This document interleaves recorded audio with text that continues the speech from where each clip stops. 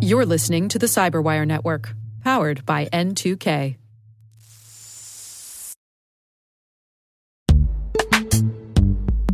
This episode is brought to you by Palo Alto Networks, the leader in cybersecurity. As AI-driven attacks increase, organizations can't afford to have network security that's stuck in the past. Discover how Palo Alto Networks can help you predict what's coming and proactively secure against it with a zero-trust, AI-powered network security platform built to secure whatever, whenever, wherever. To learn more, visit paloaltonetworks.com/network security platform.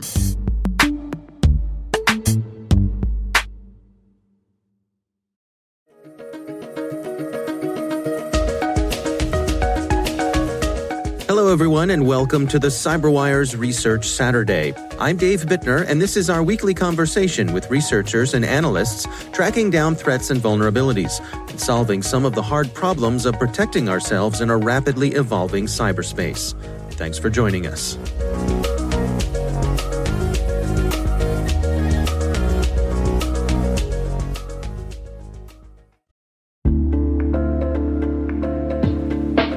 Hey everybody, I want to take a few minutes here and talk about our sponsor, Splunk. You know, you need to keep operations humming around the clock, but potential disruptions are everywhere. Splunk helps you predict problems and find and fix issues fast, so you can reduce risk and ditch downtime. The world's largest enterprises rely on Splunk's unified security and observability platform to become more efficient, resilient, and innovative. With Splunk, you can react quickly, evolve faster, and be ready for anything. Stay ahead of disruptions. Learn more at splunk.com/resilience.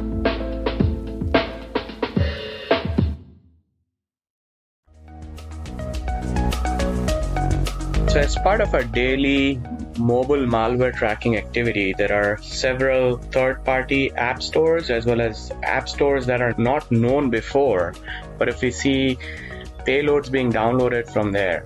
That's Deepan Desai. He's Vice President of Security Research and Operations at Zscaler. The research we're discussing today is titled From Third-Party Android Store to SMS Trojan. So in this case, it was Android packages. We saw about 49 different Android packages that were downloaded from this location, which is what got the researchers interested in digging more. And that's how we discovered this campaign and the fake malicious app store. In the research that you published here, I mean, one of the first things you have is an image of this app store. And I guess we should say that this is something that's fairly common on the Android side of things, these third-party app stores. Yeah, third-party app stores are fairly common on Android side, for sure. Looking at the images that you posted of these, it's funny to me how the games look similar to games we know about. There's one called Crazy Birds, which of course looks like Angry Birds. There's Super Bros Run, which I guess looks like Super Mario Brothers Run, and Bubble Candy, which I suppose is supposed to be Candy Crush, and Tetrix Blocks, which is supposed to be Tetris. So they're all similar, but not quite the original games. Right. Yeah, that's a good point. And that's what we noticed as well. Like all of these are sort of renamed version of some of the popular games. And Crazy Birds and Super Bros are the ones that we have also mentioned in the blog screenshots. They look very, very similar. So yeah, I believe the intention over here was to attract users' attention and get that package downloaded on the user's cell phone device. The delivery mechanism was through web. So the user should have clicked or would have been a drive-by download from another website that the user was already visiting.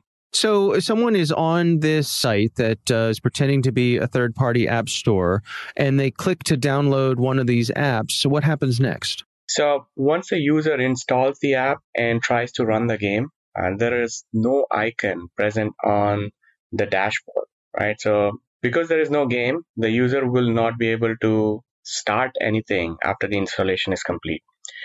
But in the back end, the app is actually running and it starts sending SMS messages. It communicates with the command and control server where it reports the infected device and waits for further instructions from there.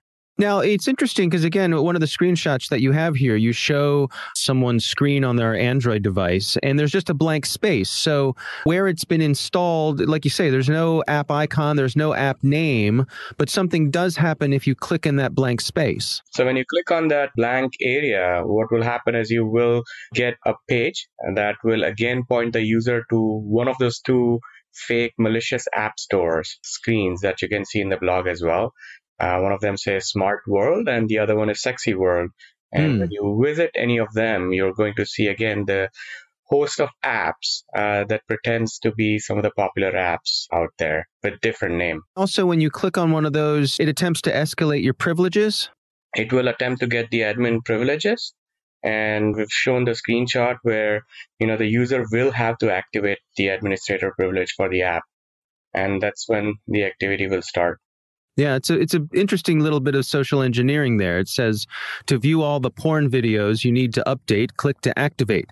I can imagine that could grab some people's attention. Yeah, that has happened in the past as well, right? Remember Porndroid, as well as many other porn-based ransomware as well, where user falls for this, and then you will see a totally different screen, no video out there. Right. And so once you've given this app your admin rights, what happens next? So once the app receives the admin right, it will then collect the information of the infected device. It will then relay information such as what's the Android version that's running on the system, device ID, country code. All of that information is then relayed to a remote command and control server. In response to that, the server will then act the information that it receives from the infected device, and it will then further instruct the device to perform malicious activity. And what malicious activity does it want the device to do then? So the one that we saw during the course of analysis was sending text messages to random numbers. And these numbers could not be random, but we weren't able to connect the dots. The numbers were legitimate. And the list of messages that we saw are all also listed in our blog. But again, we didn't make any sense out of this. So for now, we're calling this spam messages. But there were certain strings that were related to politics. So one of the potential use is for the author to send politically motivated messages as well through the infected devices. And that the author doesn't have to pay the bills. It's the device owner that gets charged for that. Yeah, it's interesting. I mean, I'm looking through the list of SMS messages that were sent, and it's a wide gamut from, stuff that's a little naughty, porn kind of things, to political things, and some things that just sort of seem nonsensical. I wonder, are they trying to, hide some sort of signal in the noise there? That could be a possibility. And the other thing was, this is a fairly new campaign that we saw. So one of our researchers believed that this is a malware that is still in testing phase. And it could be leveraged at an intended time later on. And do you have any sense for what the source of this, who's behind it? We do not. Okay. How widespread is it? How much are you seeing of this? We saw about 49 different transactions. When I say transactions, these are unique payloads that were pretending to be different games. We've listed all of those file hashes in our blog as well. We saw 3 domains involved. These are domains where the infected devices would communicate back after the user's device has been infected. This was during a 90-day period of us tracking this activity. And is it something you've still got your eye on to see if it gets past this sort of perceived testing phase? Absolutely. So we're tracking this a few different ways in our cloud, but this app has been fingerprinted, and we are looking for any other variants, both from static point of view, that is minor changes in the code, as well as activity point of view, that is the behavior it exhibits at network level. But when you look at what's going on here, how do you rank the sophistication of these efforts? It is not that sophisticated. I would say this is pure luring the user with something enticing and then having them click and do the standard install process. We didn't see anything sophisticated, any obfuscated code either in this package. So it's fairly basic. How much do we blame the Android ecosystem here, that these third-party app stores are so easy to spin up and allows this to be a risk to folks? Agreed. But in the end, it's on the user, right? The device owner. They need to be prudent in only installing apps that are from official app stores, like in this case, it's Google Play Store.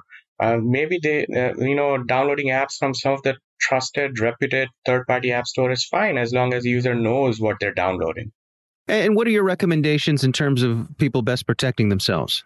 Again, please be prudent on what you're downloading and installing on your devices, right? It may appear to be doing nothing when you install it and you may forget about it, but in the back end, there is a lot of activity that might be happening on your device that can lead to financial losses. So always stick to official Play Store and be sure to know what you're downloading and installing. Now, suppose someone found themselves infected with this. What goes into remediation? Once the user discovers that he's been impacted with this payload, and the user will have to follow the standard steps of removing the app. The first step in this case would be to remove the administrator privilege of this app, and then the user will be able to uninstall the app, and the user should then reboot the device into normal mode. And as far as you can tell, that would do it. There wouldn't be anything else left behind. There wouldn't be anything left behind. We didn't see any other code associated with this package getting dropped. Yeah, I have to say, this is an interesting one as much in the sort of basic level of it. It's almost kind of clumsy in the way that it presents things and installs things, but I suppose it works. It does work. And like I said, it might be just the start of this campaign. We might see many more payloads, or the existing payloads might get additional instructions from the CNC server, and we might be able to see additional activity out of this. Our thanks to Deepan Desai from Zscaler for joining us. The research is titled From Third-Party Android Store to SMS Trojan. We'll have a link in the show notes.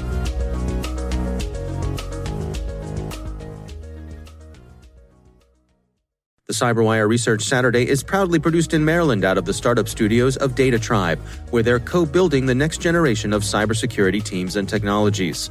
Our amazing CyberWire team is Elliot Peltzman, Puru Prakash, Stefan Vaziri, Kelsey Bond, Tim Nodar, Joe Kerrigan, Carol Terrio, Ben Yellen, Nick Valecki, Gina Johnson, Bennett Moe, Chris Russell, John Petrick, Jennifer Iben, Rick Howard, Peter Kilpie, and I'm Dave Bittner. Thanks for listening.